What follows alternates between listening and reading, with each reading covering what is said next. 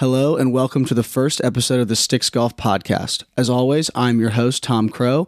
This week, myself and my two co-hosts, Parker C. and Trey Wren, are sitting down with Curtis Thompson. If you don't know Curtis, I'm sure you will soon, as he's eyeing his first PGA Tour card and that elusive top 25 on the Korn Ferry money list. Before we get started, I am happy to announce that today's podcast is presented by Swing U. GPS, scorecards, stats, and instruction. Join more than 5 million golfers who use and trust Swing U.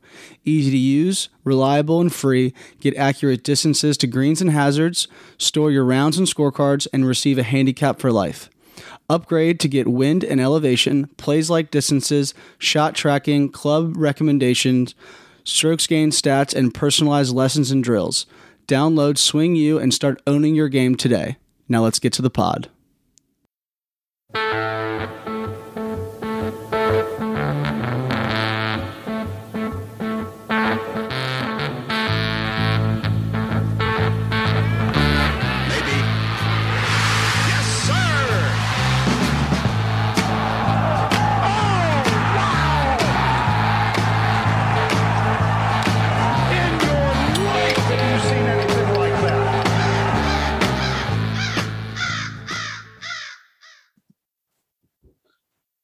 All right, Kurt, let's start at the beginning. Obviously, golf runs in the family with you, your sister, and your brother playing professional golf, and somewhat of a interesting start being homeschooled in high school.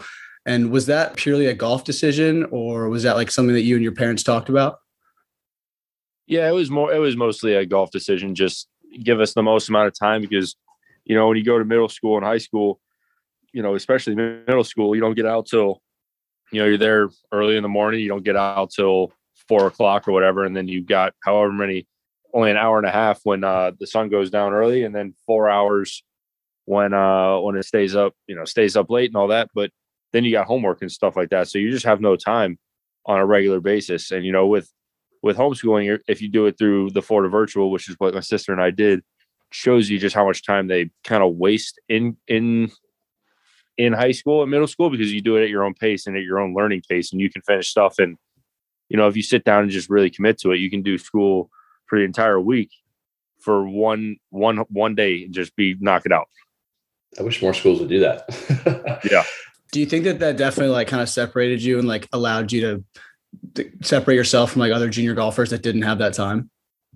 I would say more so than anything, it helped me as a time management person. So, I learned, because you're really at your own discretion on how fast or slow you want to do the entire week's worth of school. So that's what it taught me more than anything. And then, yeah, if you plan correctly, you have 8 hours a day to play golf or do whatever you want. You can do it however you want. If you want to do one full day, or Lexi and I usually would do 2 to 3 hours of school a day. And then, by the end of the week, we'd be done. Were you guys doing like the same exact schedule and practicing at the same time, or were you guys sort of mixing it up? Yeah, we would wake up early, somewhere between 6 and 7, knock it out by, 9 or so, go practice till lunchtime. If we had anything, or we would just eat lunch, whatever, go back. And then we would finish up whatever we wanted to finish that night. Yeah. So you guys have been really on this like sort of pro golf type schedule since you were kids. Right. That's probably where the work ethic kind of got started, and having all the time early in your life is probably why you spend so much time on it now. That's how you got to where you are. Talking about junior career and stuff. So 2009 AJGA Rolex honorable mention with Tom Lovelady, Wyndham Clark, Richie Rensky. And then first team that year was Patrick Cantlay, Jordan Spieth, Emiliano Grillo. Growing up and playing against those guys, even at like such a young like level, and seeing them like have so much success, is that like a driver for you to like think about like, yeah, I beat these kids even back then?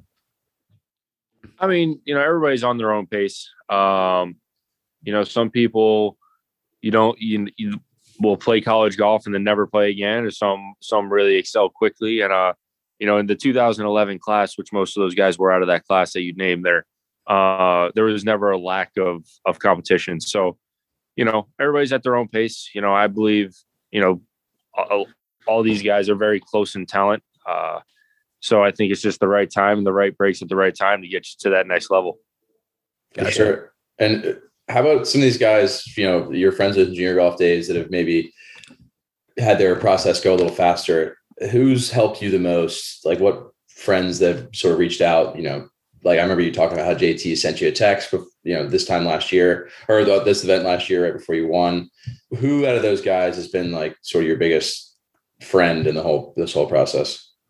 Yeah, I would say Richie Orensky's probably been one of my biggest, friends. I've played golf with him forever. We've lived close for a long time now, and him and I could bounce stuff off each other, and we're completely different people, which is good.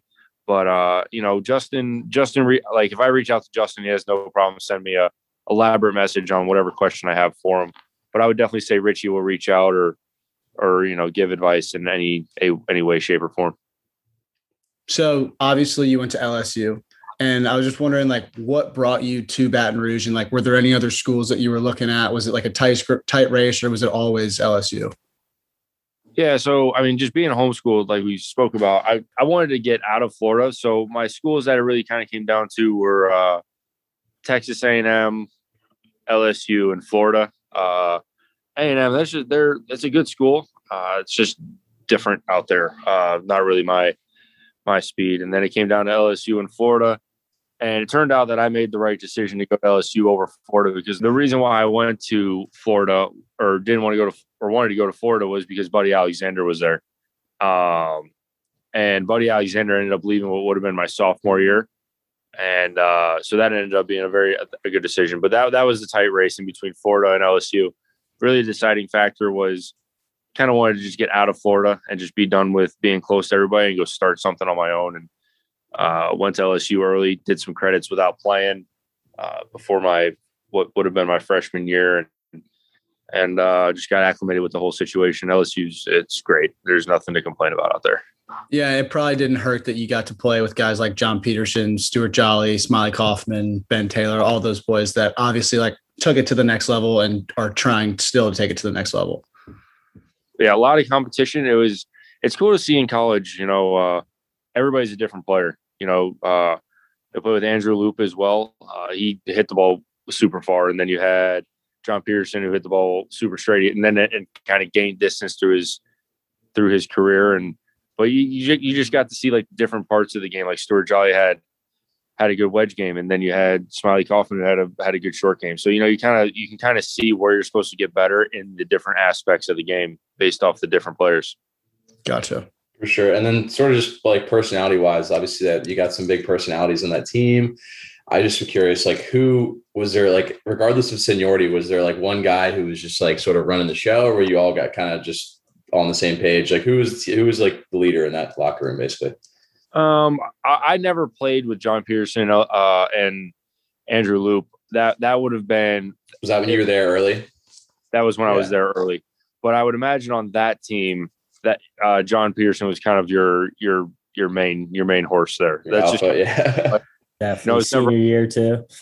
Yeah, I was never on the bus to any tournaments, but that's kind of how I felt it was. And then after they were gone, Smiley was there before me, so he was a pretty good, pretty much the horse there, I would say, for most of the guys. So, and yeah, you played there 3 years, right? When you left, and I guess that team ended up winning the national championship. Do you wish you would have stayed, or you spent that year out on the Korn Ferry? You think that was probably more valuable for your development? Yeah, I would definitely say that what I did was more valuable for my development. But you always wish you had a national championship. The only thing, the thing that I tell myself is, obviously it might be a little damage control for me, just telling myself that I'm trying not to miss it. It wasn't an individual championship. It was like when you're the NCAA champion, you get a bunch of starts and all this and that. But the team championship, it's just you were on the team. More just something cool to just kind of have in your back pocket. Yeah, you get a ring. Do you get a ring? It was a bummer missing it. I wish I could have been there, but I was doing my own thing, and I think my decision ended up being the right one in the long run. Yeah, for sure. So if you could boil it down to like one thing that you learned at LSU that like really allowed you and like pushed you to like get to the next level, like what do you think that was? it took me a long time because I'm pretty hard headed when it comes to it, but they're just damage control, because you show up on days, it should happen about once a week, actually, in most tournaments. Like, when you're, even you could win a golf tournament in one of the 4 days, you show up with not nothing, but you show up with just not a full game. So in college, I believe that tells you how to manage that day where you're not playing well and to make sure you bring it in under 73 or 4. You're shooting right around par. That's what that would be my biggest thing. Finding a way to get your golf ball in the hole as little as shots as possible, even on the bad days. Gotcha. All right, this one's a little touchy, but we're gonna need your best tailgating or adventure story that you can say on air from your time at LSU.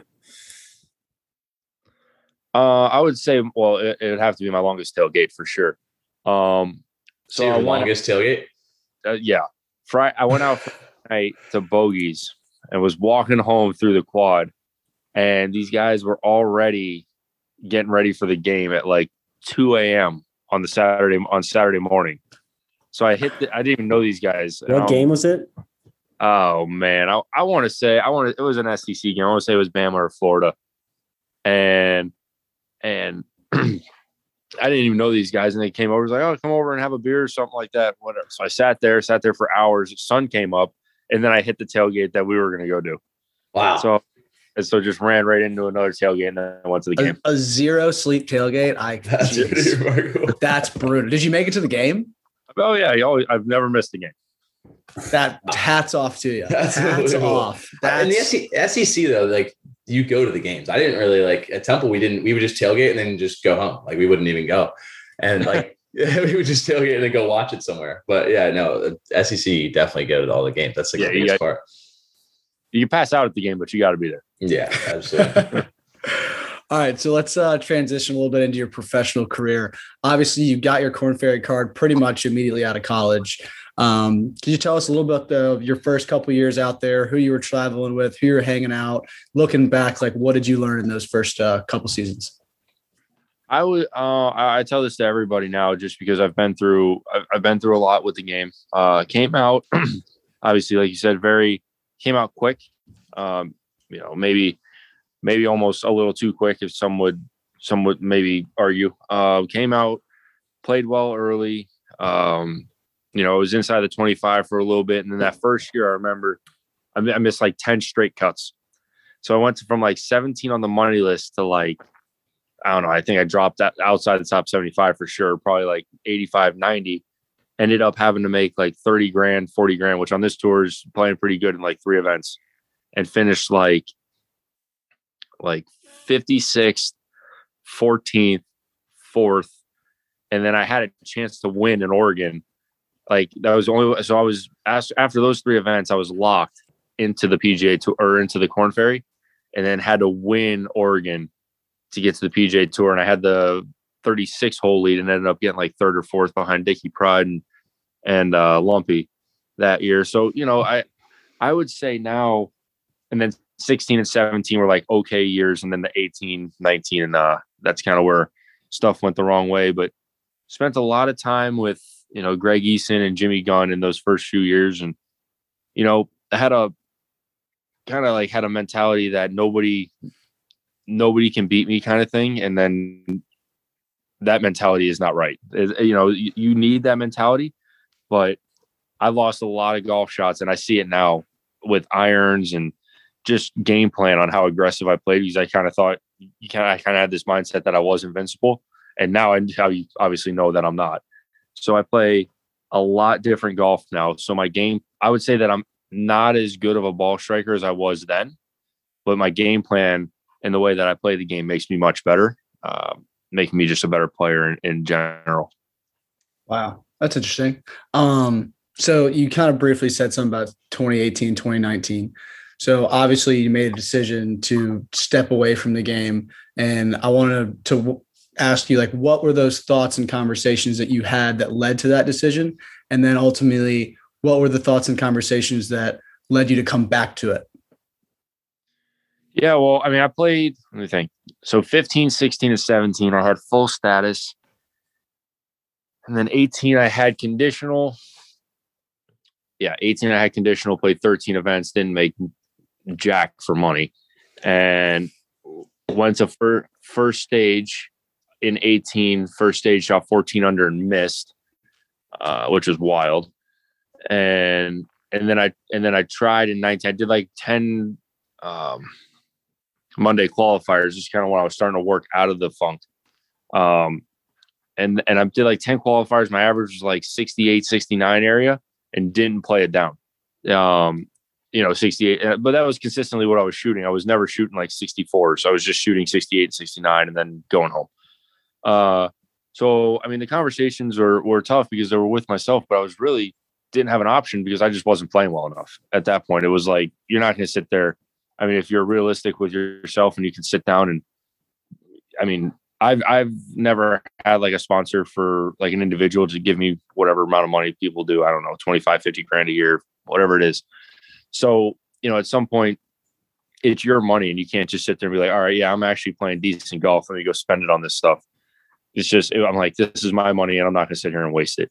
Mm-hmm. So I hung it up for the rest of like the last 15 events or whatever on the Korn Ferry schedule. I just said, I'm just out for now. And then, coming towards the end of the year, I was still playing a little bit and I just had a bunch of people out at Pine Tree just say, yo, let's get you back into this. Let's start getting you practicing, see if you can maybe strap back up and get into this. And then went to Martin Hall and, and this was going to be my last go at it. Like I wasn't trying again. And I was like, you've had enough. You've taken enough punches. Just stay on the mat and be done. Coming into this Q school end of 2019, that was your last go. Yeah, because I would have had no status. I would have sat. You aren't going to go back to like, you weren't going to think about playing Latin or anything, because it's got to be so hard to go backwards after you've spent like all that time on the Korn Ferry. Yeah, it's not that I wouldn't have gone down there and played Latin, but I just feel like this kind of goes back to what I was saying. Like you're not making any money. I've got, married and trying to have kids at some point, and I'm like, I'm not going to sit down there and then play 69 average or 70 average and get my ass kicked in. Like that's terrible. Yeah. So I was, I would have gone down there if I knew you can make money down there, but everybody I talked to, you just lose money. Yeah. So, so 19 was going to be my last go at it, because 20, I would have had no status. I would have found something, but I don't know what I would have found, but I would have found something to go into that. And then Martin Hall got me all turned around and luckily didn't have to go down that road because you had an unbelievable Q school run. I'm going to run through some stats we looked at. So you played 12 rounds of Q school, had to go all the way back to first stage. You finished tied second at first stage. You won second stage, won finals. You're 51 under par for 12 rounds and no double bogeys, 15 bogeys. That's just unbelievably consistent golf. So just what did you guys work on? Like, what were you doing? Obviously you're putting well and hitting it good, but like besides that, like how were you able to just go out and they're spaced out. So it's not like they're just 12 rounds in a row, a couple months in a row of just absolutely just striping it and putting up some good scores. Well, like I was saying earlier, when you play as bad as I was playing there in 17 and 18, when you play that poorly, you kind of learn damage control. You learn like, all right, well, I can't take this line because if I make one of those whiffy swings, I'm like in a bunker or in the water, whatever. So you make your area bigger where you can miss. So that's how I played, and that's how I made so few bogeys. My lag putting was very good for those few months. I've found something. I still lag the ball incredibly well, which is, I'm just missing a few shots here and there. That's why I'm making more bogeys now. But so basically when my dad caddied for me, I said, we're just going to play golf to the best of our ability here. And we're going to try to make 13, 14 pars. We're going to birdie the par fives. And if we snag a birdie somewhere else, perfect.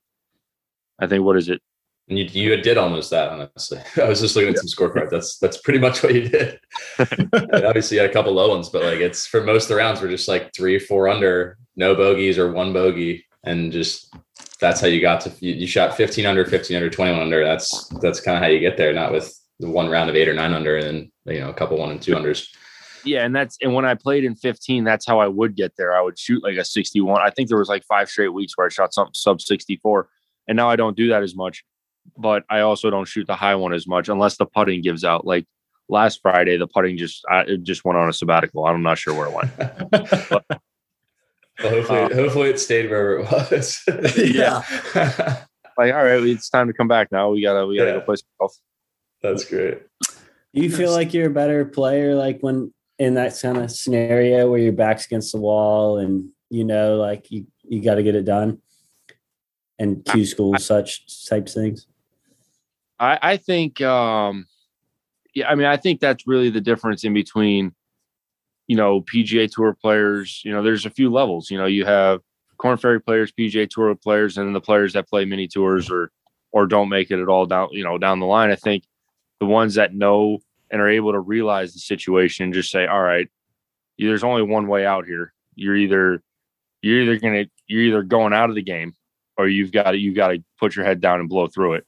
And I think that's the difference. Korn Ferry guys do it well, obviously, to get to the Korn Ferry, and the guys from the Korn Ferry do it well to get to the PGA Tour. They find a way to harness their nerves and make it known that this is how life is. We're going to go through this. And some guys just, can't handle it or don't do it. So, I mean, I'm a grinder. I like this week where this is great. Like the next 2 days, it's going to be like 50, blowing 25 and like some rain. That, as far as I know, is the best news of all, because there's not tomorrow. And I mean, there's guys out there that are the same as me that can put their head down and be like, all right, you're either going to sit out here and bitch about it, or we're going to go forward and we're just going to put our head down and try to, shoot 70, 71, 72, 73. And we're going to try to make it through these 2 days. And when I hear stuff like that, it's the best, just because that's what you learn in college, because you play events that the weather stinks. Yeah. That's another thing you learn in college. And my coach, Chuck Winstead, oh my God, he would let us have it if he heard us bitching about it. He just said, I don't want to hear about it. He goes, we're playing in it, so do it. He's, kind of just, you got to get going. You can't sit here and complain about it, because then you're beat already by the rest of the field. For sure. I feel like there's actually a real difference, because like everybody says that when they're like, all right, like, I'm not gonna let these conditions bother me. But then there's like, it's just a select few that it actually doesn't bother. And some people actually play almost better when the weather is bad. And like, because I always say that, and I'll get out there on like 13. I'm just like, I hate this. And I lose it. I hit like 3 bad shots or get a bad break. And I'm like, this is nonsense. But yeah, no, having that attitude and then actually going out there and being able to like really execute in bad weather is definitely an asset to have, for sure. So to kind of complete a little bit of like your comeback story, last September, you won for the first time on the Korn Ferry Tour at Chicago Highlands Club, which is actually the same event that's happening this week. But you finished one clear of Will Zalatoris and Jimmy Stanger. I just wanted to know kind of what your emotions were like that week, and like, what did you learn about yourself? And are you, is that just kind of like an extra carrot on this week being the defending, champ? Yeah. I mean, I've thought about it, but it's, I'm defending champ at a different golf course. So, I'm not one to make any excuses. I'm just going to go out here and play. Last year it didn't happen very often. If you look at how it happened, the key for my success is when I get away from that cut line, I get my mind off the cut line. I put myself in or around the cut line a lot after the first round. And I believe last year, I think I shot like 2 or 3 under the first day. Good round, whatever. And then I was like, okay, well, we got to shoot like even, make sure we don't shoot over par to make the cut kind of thing. Like, make sure you're going forward. And then I got on like some streak out there. I think I shot 65 on Friday, and once I got away from that cut line, it freed up what I can do. And I think that's the key to success for my game. I played decent in Savannah. Same thing. I shot like 4 under, 6 under, or something, 4 or 6 under the first day. And then I was like 2 under through 9, was away from the cut line and had a good week, got like 15th place. So, that's what I'm not going to try to do it. I'm just going to do it. But this week, with the way the weather is, if you go out there and you make, 30 pars, 4 birdies and 2 bogeys, you're going to be looking real nice going into the weekend, because it'd be miserable. How's that course? Sure. The new one? It's not as hard as it could be. The rough is not up. The greens are rolling at a decent pace, but it's in good shape. I've heard this place can play super firm. It's not super firm. I mean, it's not like real soft, but it's not playing as hard as it can be. So yeah, I mean, it's just going to be a week of who can grind it out the best. The weekend's going to be perfect. It's going to be a little windy, but if you could just make it to the weekend with a decent score, get yourself in 15th, you're going to be in a position to win this golf tournament. Sweet. And so I saw that Jake's back in the bag for this week. Is that purely just as defending team, or is that like is he back this week and next week? He's doing for sure. Nice. And then I think out after that, but familiar face. Julie came out a couple weeks ago, but I need a familiar face. We had some success. Maybe I'll take some notes on maybe what we do if we have a decent week or a couple decent weeks, and I'll just be like, all right, well, this is what needs to be done. Because a lot of caddies just don't really speak up a whole bunch as far as shot planning go. And Jake and I just we definitely talk a bunch. He hasn't really started. He has started his music career in Nashville. He's just recently moved to Nashville, but he hasn't really, started up any gigs or anything yet. So it's like, if you don't, I know you're trying to start your own deal. If you don't want to come out, I get it. You're trying to start something on your own. But if you can come out for 1 week, 2 weeks, the whole year, whatever, just, let me know. We'll go. So he decided, he initially said Wichita, but he's got a baby on the way. So they got to get back for the 20th, the 20-week checkup ultrasound thing. Gotcha. I did get some good news today. Let's hear it. I got into the Rocket Mortgage here in 5 weeks. Let's go. Come on, baby. Come on. That's awesome. Got that today. So that'll be fun. So hopefully I can play well in these next couple of weeks so I can go home for a week and juice up for that.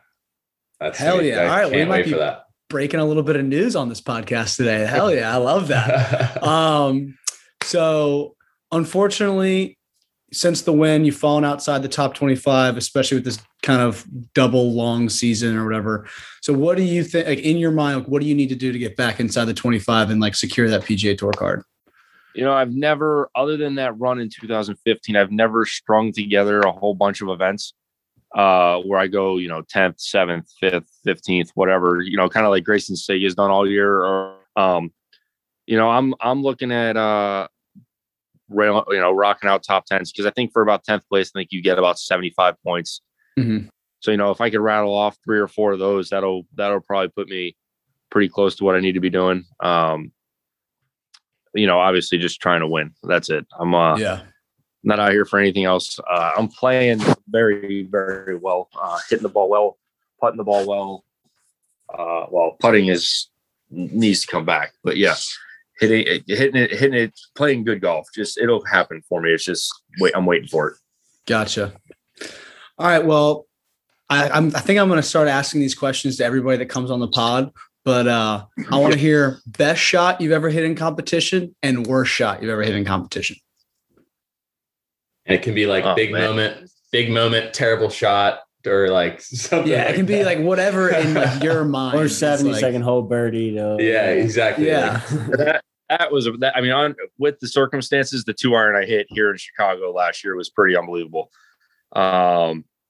Just under the circumstances, what needed to be done, where the walk us through it. Let's like, what was the number? Give us, where was the pin? Like a 70-second hole of you tied for the lead, staying in the fairway. Yes. Yeah. I remember you said you made a comment as I was editing this last episode. You're like, you said, ask the last guy who was hoping I didn't make birdie on the last hole. Yeah, so I'm sitting, I'm playing like the last 2 holes. They're both the guys, anybody that can catch, anybody that's still on the golf course is already done. Or sorry. Anybody who can win the golf tournament is already done. Like the 2 guys I played with were like 2 or 4 behind me. Stanger and Zalatoris were already at 17, and everybody was done. So I get up on 17, hit a great shot that went to the back fringe, whatever, hit a great putt, didn't go in. So I stand up on 18. It's like 5. It was a long par 5, but it was super wide. It shared a fairway with number 1. So it was, the fairway was probably 170 yards wide. That's nice. Oh, it was great. Sweet. My favorite. So anyway, I get up on that tee box and there's a bunker. There's hazard left. So basically the only thing you can't do is rope a hook. So there's a bunker out there. It's like 310 to fly. So I just tee one up, play it way up in the stance and just say, we're just going to rip one way over this bunker in between number 1 and 18. We're going to take whatever it gives me in. And a very average drive ended up over the bunker, right? Kind of where we were saying, but was not the drive I was kind of hoping for. I was kind of hoping for some sort of a bigger draw so I can get lower iron in. Get up there. I want to say I had like 280 or so, 270 hole and probably like 250 front, 255 front, little downwind, not a whole bunch of wind. That's past the end of my 2-iron. Like my 2-iron probably goes like 240 fly, but I'm all amped up and whatever. The green pins back left. The green kind of pies off. It's got 2 sections in the back, little section in the front, and it kind of fingers from the middle of the green as far as slope goes. Ball lands in the front, hit a nice high draw 2-iron, landed in the front of the green.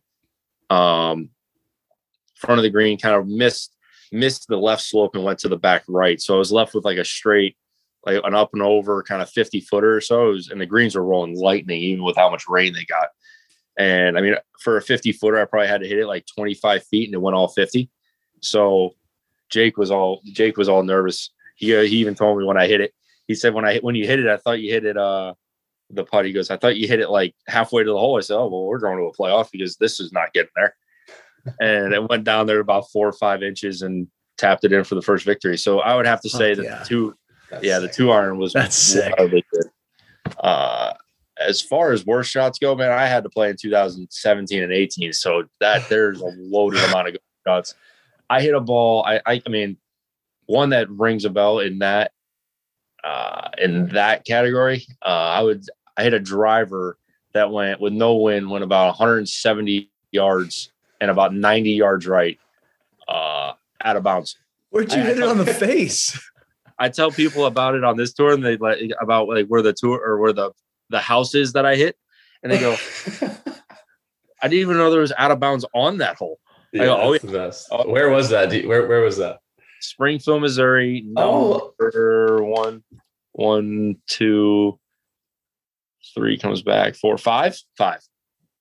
Where did you hit that on the face? It was I know that golf course. That's unbelievable. Pop-up slice. Oh, a pop-up slice. Did you dummy mark your driver? Dude, at that point, the driver probably didn't even end up in one piece by the end of the day. Oh, that's awesome. Well, Kurt, thanks so much for coming on. As always, it's a pleasure, and good luck the rest of the season and this week.